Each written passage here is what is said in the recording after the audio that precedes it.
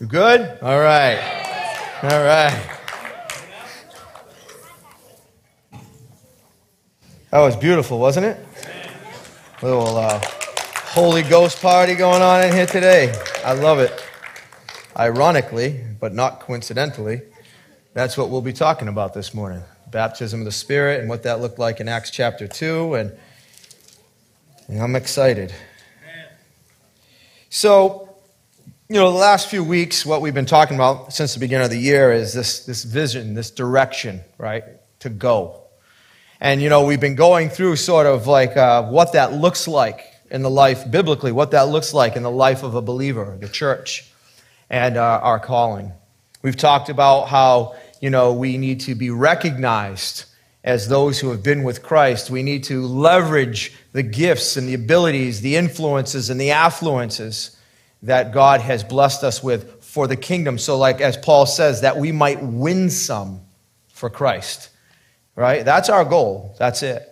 And one thing that I've learned in all these crazy years of me kicking and screaming with Jesus is that it's not about me.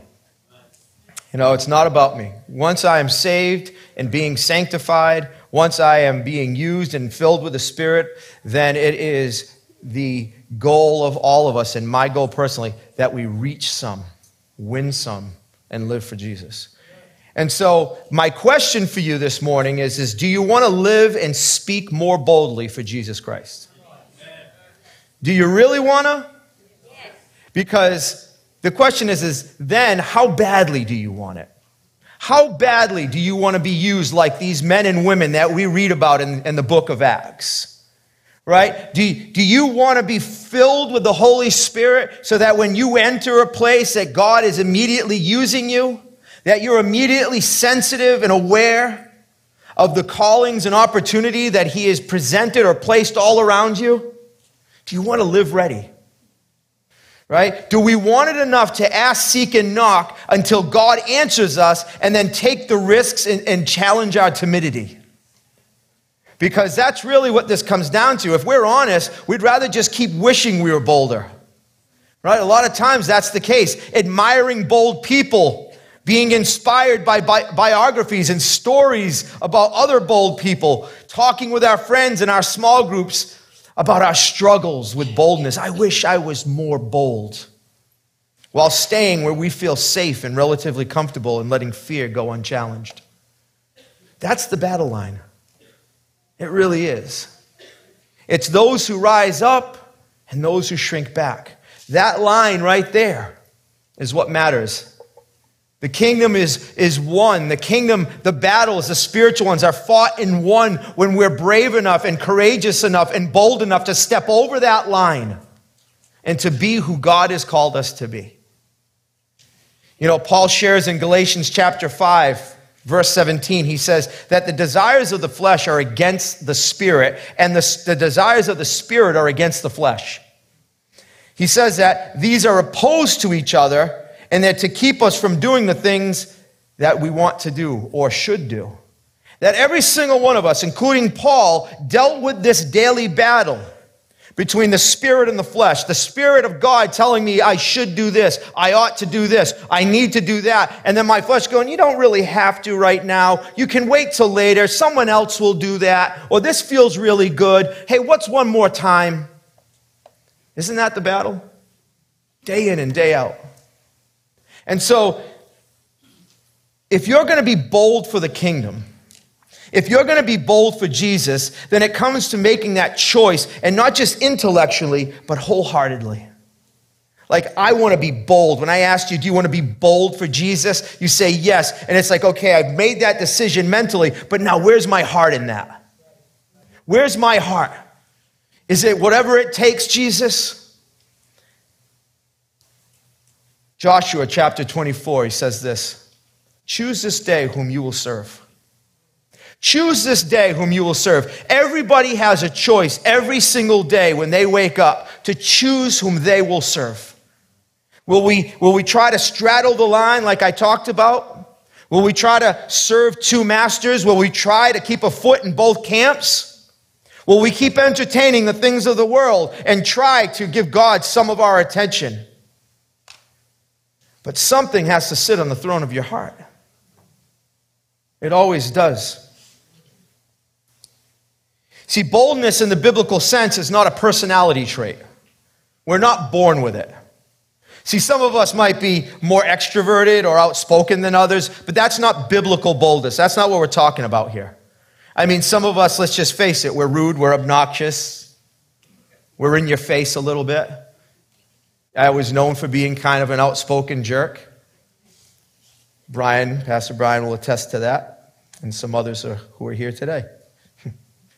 But see, boldness is acting, and this is the key phrase, by the power of the Holy Spirit on an urgent conviction when we're presented with the opportunity or the need, even in the face of a threat. By the power of the Spirit, we become bold. We become willing.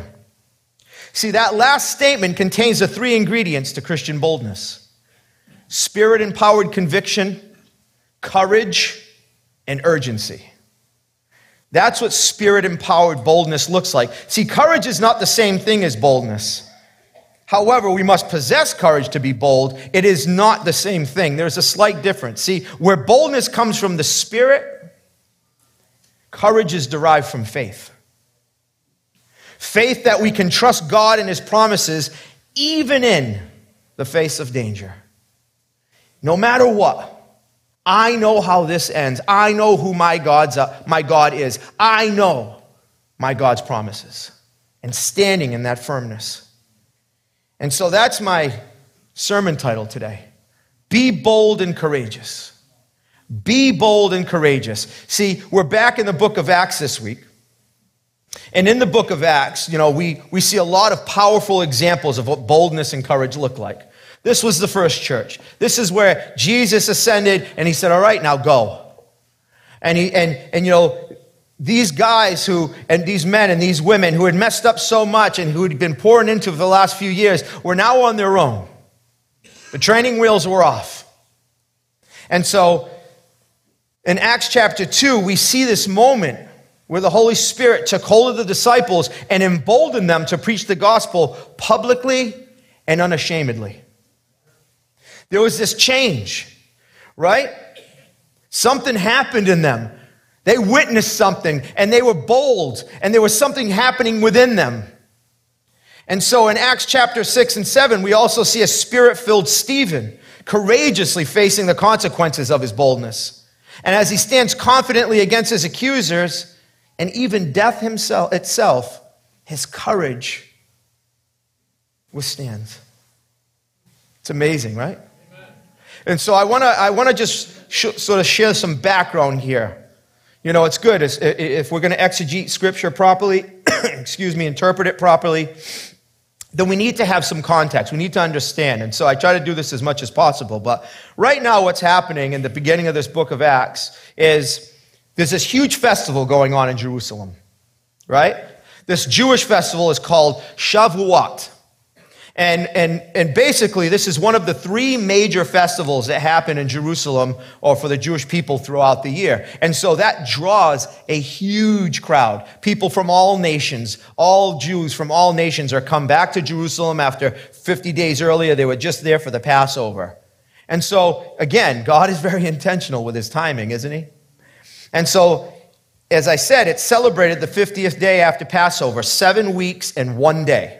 And it's also known as the Feast of Weeks and the Feast of 50 Days. That's what it translates to. And there's a fun fact here. See, the term Pentecost comes from the Greek word Pentecosti, and it means 50th, right? It was used for this feast, or so it was called the Day of Pentecost. So if you're reading your Bibles, it will say the Day of Pentecost. And it says, when the Day of Pentecost came, they were all gathered together. So this is already in existence, this day of Pentecost, prior to this moment, this baptism of the Holy Spirit that was just going to happen. See, we a lot of times think that this is a New Testament word only referring to the day the disciples were baptized, but it was only called that because of the day it fell on.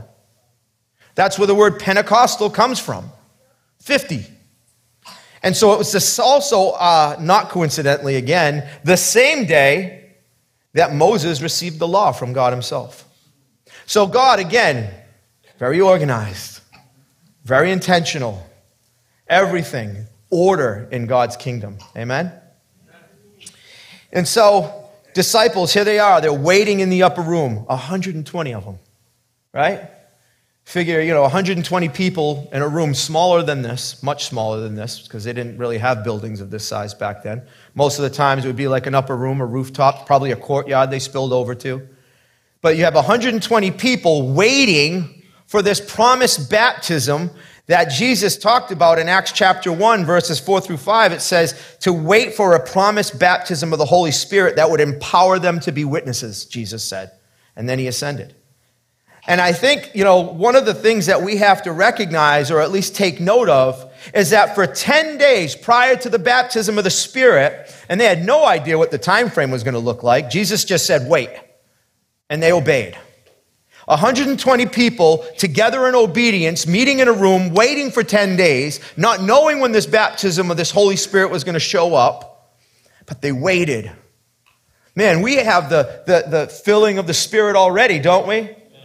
And yet it's still hard for us to wait for an hour or two for God in this place, isn't it? I know you complain about how long I preach. I get it. Now I'm going to preach even longer. No, I'm just kidding. I won't do that to you.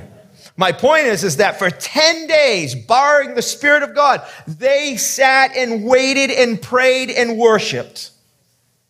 And God showed up. And so think about this. When moves of God happen, it's typically because or the result of acts of obedience. Patient waiting. Be still. Let God. And this is what has to happen, right? So let's not forget who these people were either. Prior to the resurrection, there was a lot of stuff that happened. This was not a group of people, especially the 12, who were notably bold or courageous. Peter denied Jesus 3 times in his presence, didn't he?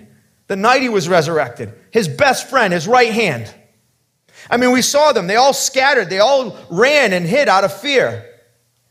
So we wouldn't characterize them as bold or courageous. But here they are, 120 now huddled together, just waiting on God. And there's just something so beautiful about that to me. There's just something so amazing that 120 people would stay together obediently, waiting and not knowing how long or what they were waiting for exactly. But they were obedient and they trusted God. Man, we can learn from this. We can learn from this. And so as I said, this boldness, it comes only from the indwelling of the Holy Spirit. So I'm going to read Acts chapter 2, just the first 13 verses to you. And you can read along. I think we are now putting them on the screen for you. So now there's no excuse. It says, when the day of Pentecost had come, they were all together in one place. And suddenly there came from heaven a noise like a violent rushing of wind, and it filled the whole house where they were sitting. I want you to picture that. You're sitting here in this room, and all of a sudden there's this violent rush of wind, this noise. It must have sounded like a locomotive, right? And it just came in and filled the house. And then it says, wherever they were sitting, appeared to them tongues of fire distributing themselves, and they rested on each one of them. Can you imagine if that happened right now? Can you imagine? This supernatural act, this filling of the Holy Spirit, this baptism of the Holy Spirit. It was a palpable, real, tangible experience. It wasn't just sort of metaphorical. It wasn't sort of just this thing like, an emotional connection with God. It wasn't because the song you love was being played, or you were just in the right mood or in the right posture. No, the Holy Spirit came and invaded that room and invaded that people's lives. And it changed them radically forever. As a matter of fact, it changed the church radically forever. The reason you're sitting here right now is because the Holy Spirit came and invaded the lives of 120 people. Think about that. And it's the same Spirit that dwells in each and every one of you. The same Spirit. I mean, we say that all the time, but do we realize what that means? The gravity of that statement? The power of that statement? That Spirit of God, those tongues of fire, that power rests in each and every one of us who said yes to Christ. It says, and then they were filled with the Holy Spirit and began to speak with other tongues as the Spirit was giving them utterance. It says, and now there were Jews living in Jerusalem, devout men from every nation under the heaven. They were all there. And when the sound occurred, this loud, rushing, violent wind, the crowd came together. They want to know what's going on. And it says they were bewildered because each of them was hearing them speak in his own language. Notice there's a change in when we translate. As you know, we lose something in translation, right? But I want to go back to where it says, begin to speak with other tongues, and now we hear them in their own language. Tongues, glossolalia, is language. It's a very intentional or real language. And then when you go into hearing him in his own language in verse 6, they actually use the Greek word dialecto, meaning they could hear them not just in their language, but also in their dialect. Now, I think we overlook this sometimes because, again, we're lost in translation, right? Or we don't, know the Greek or the Hebrew or whatever. But I want you to think about this. And this is a can of worms that I opened up in the first service, but there were no fights. So thank God for that, right? But I want to just ask you, who here derives or comes from the islands of Portugal, the Azores? Raise your hands. Come on, loud and proud. Okay, good. You see that? Who here comes from the continent of Portugal? Aha. Now you all know. You've all been revealed. And then if you go to Brazil, you get a whole other can of worms. We got any Brazilians in here? Oh, wow. We got a couple. I thought we'd have a Brazilian of them. No, I'm just kidding. So, yeah, it was terrible, I know. But I can't pass up a dad joke, neither can Dave. I know. So my point is, I want you to just think about this for a second. And if you're from the continent, and Tiago actually texted me after the first service, so it must have been his girlfriend. She must have ratted on me and said I talked about. But him and his family, they're from the continent. And so he said, I can't believe you talked about the continent without me there. So I'm raising my hand for him. How's that? Crazy Tiago. So the point is, if you're from the continent and you're speaking to someone from the islands, there is a very big difference in dialect, isn't there? Right? Who's better? No, I'm just kidding. See, that was a rumble at 12:30 in the church parking lot. No, so my point is that it's the same language, but there's some nuances, there's some dialect differences, right? Just like there is in Brazil, so it's the same thing back then, 2,000 years ago, where these people were speaking Aramaic and Hebrew and Greek, right? All these different dialects because of the regions they lived in. Who's from Fall River in this place? Different dialect, right? I won't even go there. I was gonna imitate it, but I won't. My point is, you can drive 15 minutes and you have a different dialect, right? So here it is. This is the intricacies I'm talking about with God. God is in the details.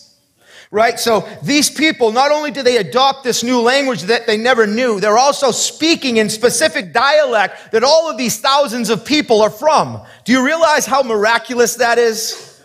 Just think, let's go on now. Let's read what it says. It says, they were amazed and astonished, saying, why are not all these who are speaking Galileans?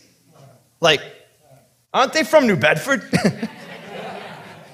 Right? Who are these people? And how is it that we hear each of them in our own language to which we were born? And then it goes on and it says, Parthians and Medes and Elamites and residents of Mesopotamia, Judea, Cappadocia, Pontus and Asia, Phrygia and Pamphylia, Egypt and the districts of Libya around Cyrene, and the visitors from Rome, and both Jews and proselytes, Cretans and Arabs. We hear them in our own tongues again, our own language, speaking of the mighty deeds of God. And they all continued in amazement and great perplexity, it says, saying to one another, what does this mean? What is this miraculous thing that's happening? What does it mean? And where others were mocking and saying, well, they're just full of sweet wine. They're drunk. What a great illustration, though, of the elect. What a great illustration of how God was speaking to a very specific people in a specific dialect, in a specific language. And those who were supposed to hear it, heard it. Those who were supposed to receive it, received it. The grace was being poured out on these people. And God was speaking to them. And it says 3,000 people were saved. 3,000 people were saved through that. And when we say people, it's always men, right? That's how they gauge it. So it's men and their families. So it was more than 3,000 people. As I talked about just recently in Acts chapter 4, after Peter preached in the temple, 5,000 men and their families were saved. You're talking about just in a matter of a couple of days, you had over 10,000 people added to the church from 120 obedient people. Church, what can we do? You got about 500 plus people that walk through these doors on a Sunday. What can we do if we wait in obedience, if we walk in obedience, if we walk and be filled with the Holy Spirit and do what it is God has called us to do when we go? Can you imagine? Amen. Can you imagine the power of God moving and working through the local church rather than us just coming here to have an experience, right? An emotional experience and a motivation, and then leaving here and not doing anything different? Not leveraging our gifts, not walking in the Spirit, not going and telling people about the Jesus who saved your life, who saved your soul, who can save anyone.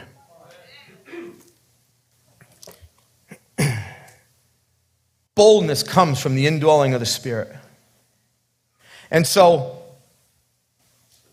if boldness doesn't come from Him, then it's really not Christian boldness at all, as much as it's just being brash or outspoken. See, I think sometimes we mistake rudeness and lack of filters for being bold, but that's not from being full of the Spirit, though. Right? It's kind of just being obnoxious. I love what Paul says in 2 Timothy 1:7. He says this, he says, "For God has not given us a spirit of timidity, but of power." And I'll stop and pause for a second, because that's where we usually end the verse. He loses us right there because we love having that spirit of power. And it's almost like we tune out the last part. It says, "and love and discipline." Spirit of power and love and discipline. And so what does that look like? Notice that power is coupled with love and discipline, meaning it is not rude or cocky, this boldness. It comes from a place of love and self-discipline. You know, James says, slow to speak, quick to listen, slow to anger. That's what the Spirit does. Enables and empowers us to be slow to speak, to be quick to listen, slow to anger, to be full of love, to be full of discipline. Not just the power of God, but actually the character of God. And I love what Pastor Brian, he said this to me years back. I think he preached it and he might have said it to me in person, but it's been with me probably for the last 6 or 7 years. He said, "Grace is the envelope truth comes in."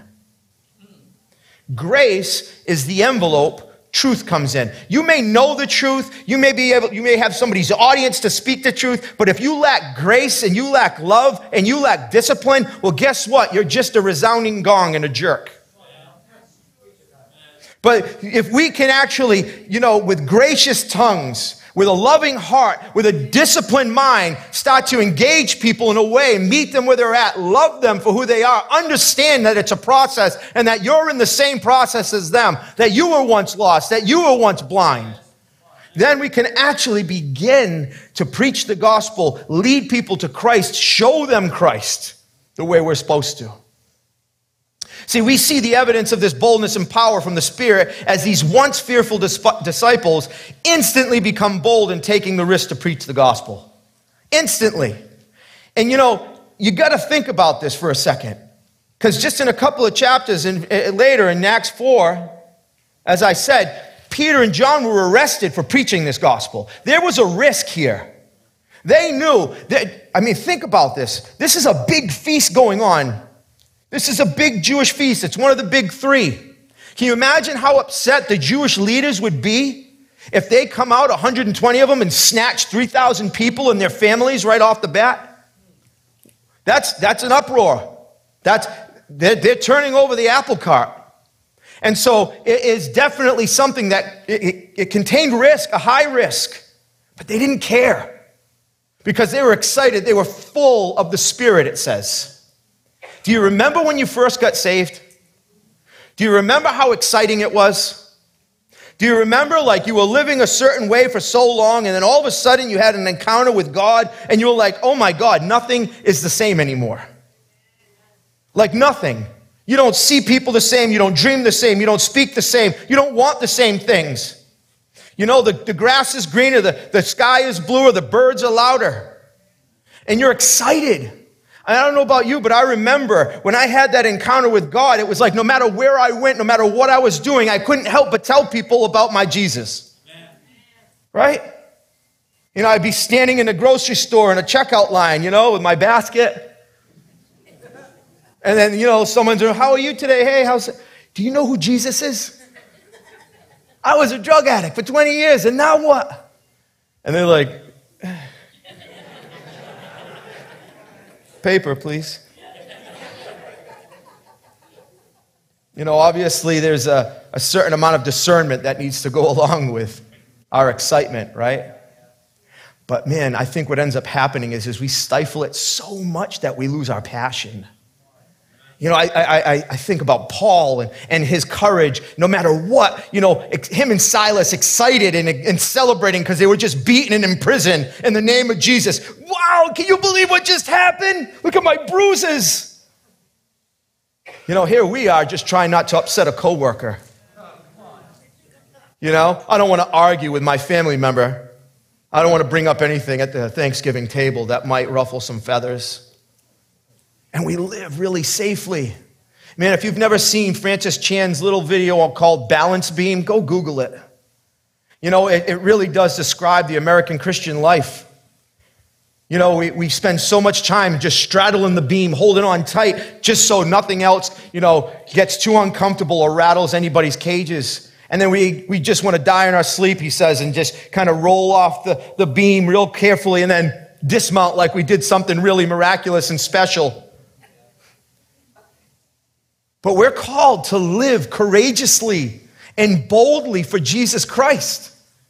I mean, look at what these guys went through. This is the first church. This is the beginning of this thing. See, the purpose of the baptism of the Spirit was to spread the gospel, which in turn would build the kingdom and then glorify God. That's it. That's what he's saying. It's not just so a group of Spirit-filled people could come together on a Sunday, sit in a building together, and stammer on in utterance without any purpose. There's got to be a purpose. There's got to be fruit. God has got to be glorified. People have got to be won for the kingdom. That's what this is all about. This is a short time here in this life. This goes by so quickly, and some of you know this better than others. I shared with you last week that I was going to see a friend after service, you know, that I had grown up with since I was 14 years old. And, you know, the biggest compliment I got was from his wife when she said to me, you know, you led him to Jesus, and that is the greatest gift you could have ever done, and we are eternally grateful. And I said, man, if that's the only thing I ever brought into his life, that is enough. There is no greater compliment. And so, like, to me, it's like if that's what we shoot for, that's what we aim for, and stop allowing these competing things to take precedence or to become priority or have a seat in that throne on our heart, then we miss it. We become unsavory salt. We become useless in the kingdom.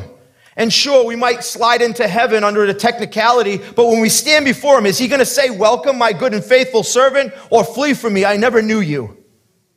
Because we are called to live. You know, faith saves, not works, but works comes from faith. You know, and I think it was Luther who said, is that, you know, a faith that saves is never alone. Right? Works is not what saves us, but it comes with it. We are called as a result of gratitude and the indwelling of the Spirit and just the obedience to live a life for Christ. And we miss it. You know, there's a word, xenolalia. And what it means is the ability to speak in a language in which the individual has never learned, never been educated on, and never been taught. Xenolalia. And this phenomena is actually real. It's happened not just in the book of Acts chapter 2, but throughout history there are moments of this. They have been recorded.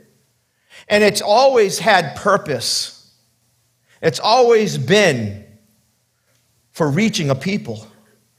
It's always been so God could speak to the lost through us, vessels. And it's only willingness that allows that to happen, being filled with the Spirit of God. See, in Acts chapter 2, verses 9 and 11, we read that the disciples were speaking to people in 15 different languages, languages they had not previously known. And as I said, Galileans weren't known to be cultured people. They were actually known to be poor communicators, kind of like us New Bedford people. I hate to say it, you know? New Bedford, wicked cool place. You go elsewhere, people know who you are right away. You from Boston? But they were blue collar, right? They weren't known for eloquence or education. They were known as workers, not culture. And so the question was being asked, what does this mean? How is this happening? We heard this crazy noise. It drew us all in. And now all of a sudden, these guys are all speaking in our languages, and they're speaking of the wisdom of God. It doesn't even make sense. And so what gave them this ability to preach the gospel in all these languages? What gives them the boldness to do it? And the answer is simple. It didn't come from them. It came from God, the Holy Spirit. That is the answer. So let's refer back to Acts chapter 4 that I shared on a couple of weeks back. And this portion of Acts chapter 4, it obviously happened after the baptism of the Holy Spirit that we just read about in Acts 2, right? So Peter and John, they were arrested for preaching the gospel after healing a man at the gate called Beautiful outside of the temple. And after being interrogated and threatened and then released, they returned to their friends. They go back to their people. And then we read this in verses 29 through 31. It says, "Now, Lord, consider their threats and enable your servants to speak your word with great boldness." Even in light of the challenge and threat that we face, enable us to speak your word with great boldness. Stretch out your hand to heal and perform signs and wonders through the name of your holy servant Jesus. And then it says, after they prayed, the place where they were meeting was shaken. And they were all filled with the Holy Spirit and spoke the word of God boldly. That's the key. There is this sort of humility and dependence on God. Lord, give us this boldness. Lord, despite all of these threats that are all around us and what we just went through, Lord, we're asking you to give us boldness. Fill us with your Spirit. Lord, use us in a powerful way. Use us in a way, God, that'll glorify you and grow your kingdom. And what ends up happening is they were filled with the Spirit and the whole place shook. And they spoke the word of God boldly because that's how God answered their prayer. Boldness and the ability to share the gospel. See, again, we're seeing this correlation between boldness and the filling of the Spirit because we know it is a spiritual gift from God. You may be an extrovert. That may be your nature. But unless you are filled with the Spirit and unless you are operating in the Spirit, then it is not your spiritual gift you're exercising. And there's a man, his name, he was a theologian around the turn of the 20th century, A.B. Simpsons, And he writes this, he says, one of the special marks of the Holy Ghost in the apostolic church was the spirit of boldness. That was how they were marked. That was how they were known. The apostolic church was known to be filled with the Holy Spirit and bold, no matter what. And they were getting arrested and martyred and killed. It says, as long as we're filled with the Spirit, then the boldness will come. And so if we're shrinking back and we're missing opportunities, it's a good chance that you're in the carnal nature. You're operating in the flesh. See, as long as man is going to be bold and proud in their sin and in their faith, in your face, because if you look at the world around you, it's pretty plain to see that there is a boldness about sin now, a celebration of sin now. Then that means that we're going to have to be just as bold about Jesus. We're going to have to be just as proud of our Christ. We're going to have to be just as celebratory of what we have so that we might win some for Jesus Christ. Amen? I want to tell you that if the Spirit breathes boldness, then that means our boldness, we're going to find ourselves in situations where we might be rejected, we might be mocked, laughed at, confronted, hated, and in some circumstances and in some regions of the world, even worse. I'm going to tell you another momentous event out of the book of Acts, and it's a story of a man named Stephen. And so I want to go to Acts chapter 6 and just read a few excerpts here, so that way I can catch you up to speed. But Stephen, was a Spirit-filled believer in that first church. And it says in verse 8 of chapter 6, it says, Stephen, full of grace and power, was performing great wonders and signs among the people. Right? He's full of the Spirit. He's full of grace. He's full of power. And I love that. It says full of grace. It's important that we see that first. And he's performing these great wonders and signs. And it says some men from what was called the synagogue of the freedmen, including both Cyrenians and Alexandrians, and some from Cilicia and Asia, rose up and argued with Stephen. Because now they're getting sick of this. They're getting tired of this. Because this power that these people, these men of Jesus, possess, and the effect that it's having on their religion now, on their belief system, and on their people is now starting to get to be a problem. And it says in verse 10, I love this, but they were unable to cope with the wisdom and the spirit with which he was speaking. Here's educated men, leaders of the temple. These are religious leaders, experts in the law. These are not slouches, people who had, seminary type degrees and more. And they come up to Stephen, who's just a nobody, right? And they're like, listen, you can't, whatever it is. And he's just like dazzling them and shutting them down. It says they couldn't cope because the power of God is so manifest in him that they're no match for it. That's the boldness that we're talking about. And now if you go down to chapter 7 and verses 1 and 2, it says, the high priest said, after hearing all of these things about God and that they were no match, are these things so? Is what he's saying true? And it says, and he said, Stephen, hear me, brethren and fathers. The God of glory appeared to our father Abraham when he was in Mesopotamia before he lived in Haran. And he said to him, leave your country and your relatives and come into the land that I will show you. Stephen goes on to talk about the oracles and the truths that they knew. How would Stephen know all of this stuff? Who is he? He's a Galilean. He's a simple man. He's uneducated. He's just this guy. All of a sudden performing miracles and saying things that only they would know.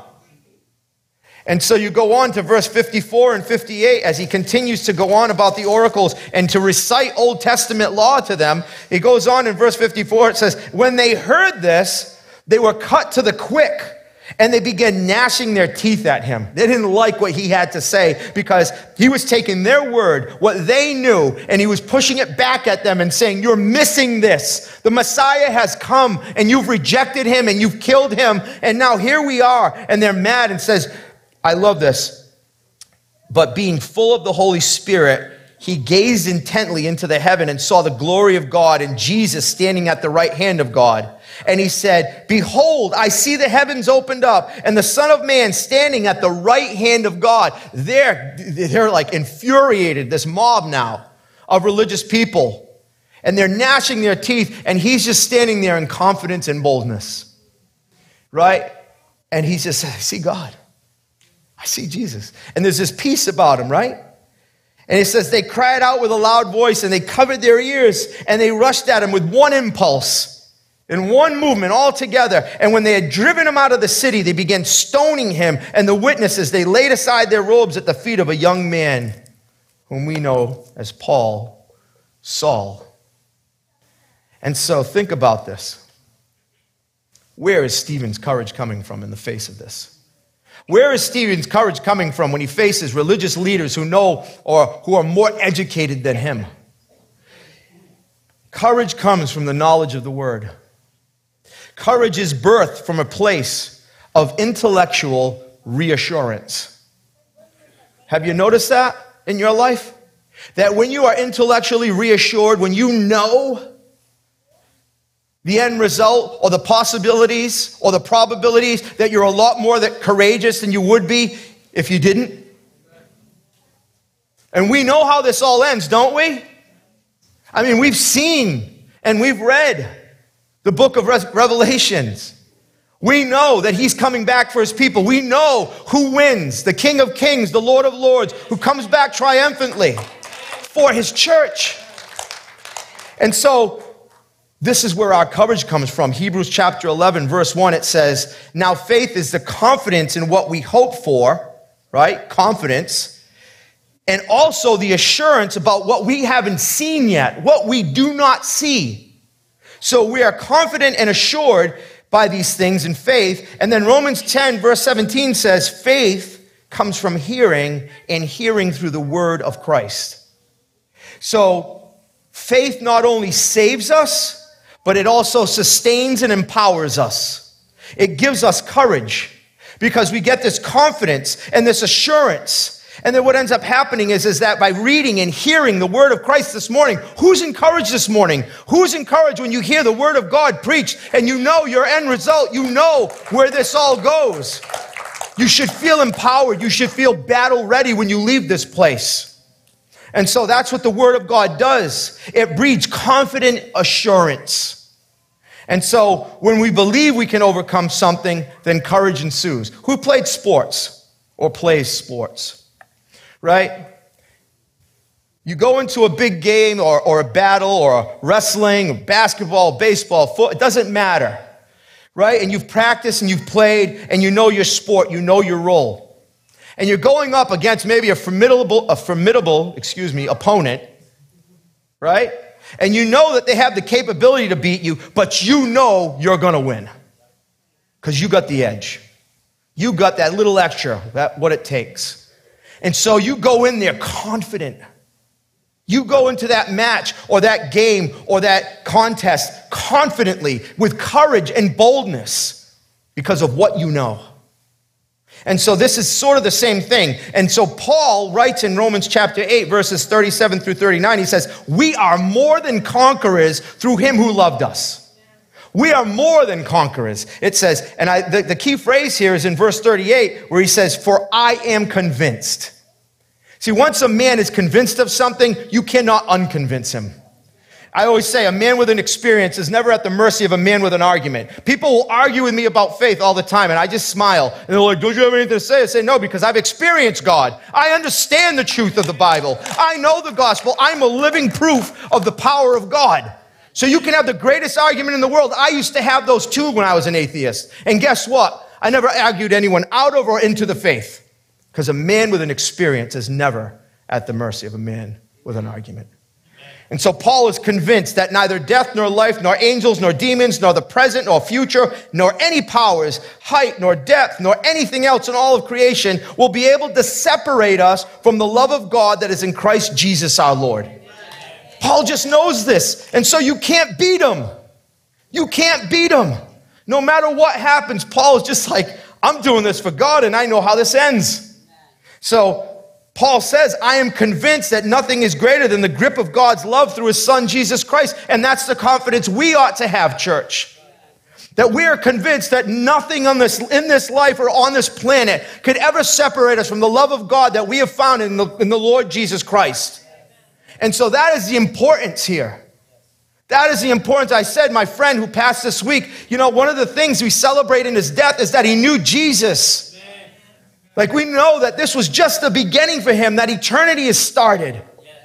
That he lives in glory and worships the Lord all day now. And so there's no more pain, there's no more suffering, there's no more sorrow, there's no more tears or death.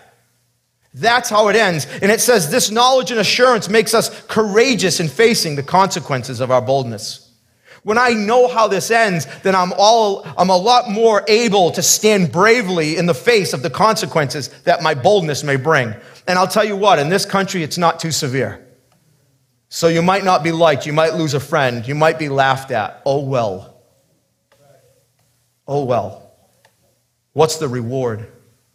My friend is going to another place who will spend eternity with the Lord because I was bold with him, because I wasn't afraid. I did not shrink back.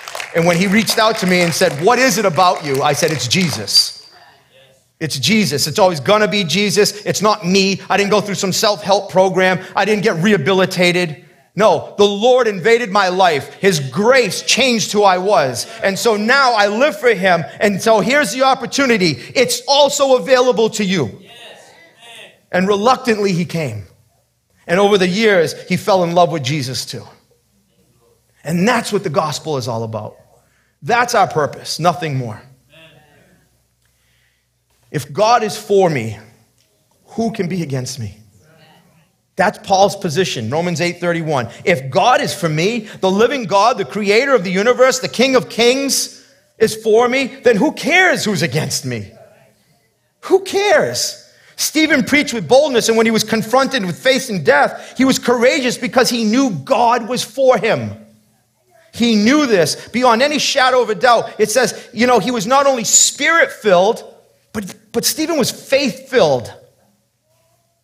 He was faith-filled. And there was a fear of God too. And I heard this, and I don't know if whoever sent this to me, I can't remember because I get tons of messages and emails and texts, and I try to listen as much as I can. Somebody sent me a video, and the guy in the video, I was watching it, and it said, a lot of people love Jesus, but not enough people fear the Lord.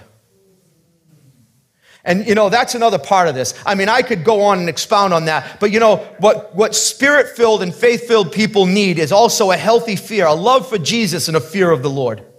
Because when we understand who is for us and that he's greater than anything that threatens us, there's going to be a healthy fear that goes along with that. Because he's the only one who can kill the soul. Do not fear the one who can kill the flesh, the Lord says. Fear the one who can kill the soul. And that's our God. And so Stephen knew who his God was, and he knew his promises.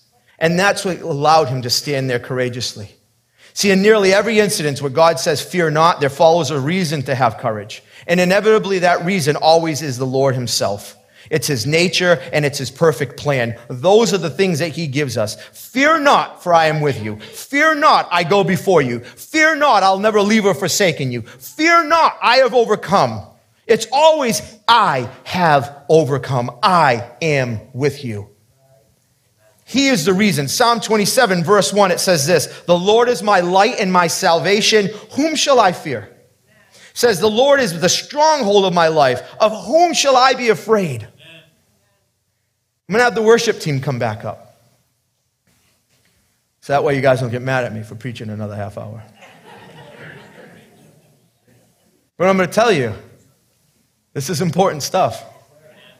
Because if we have all these gifts and we have all these opportunities and we have all of this, stuff to leverage for the kingdom, influence and networks and relationships, and we are not bold and we are not courageous, then what good is it?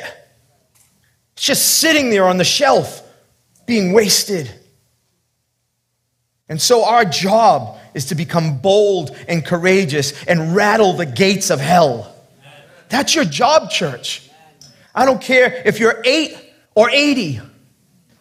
It doesn't matter. Your job, it's the outer man perishes, but the inner man is being renewed day by day. The spirit in you is the same spirit that Stephen had in him, that Paul and Peter and John had in him. The same spirit who raised Christ from the dead is in you. The same tongues of fire that rested on the apostles and the disciples that day. That's the spirit that you have access to. Don't just sip from his cup. Drink fully. Experience him fully. A lot of us have never experienced, we have this faith in the indwelling of the Spirit. We've never really experienced what some describe as a baptism of the Spirit or a second baptism. Call it what you want, it's semantics. I'm going to tell you this though. Until you have that encounter with the living God, you'll be unchanged. You won't realize or understand your gifts. They won't be usable. We can't shrink back from the mission God's called us to. So if we're going to go for God and live ready, then boldness and courage are essential.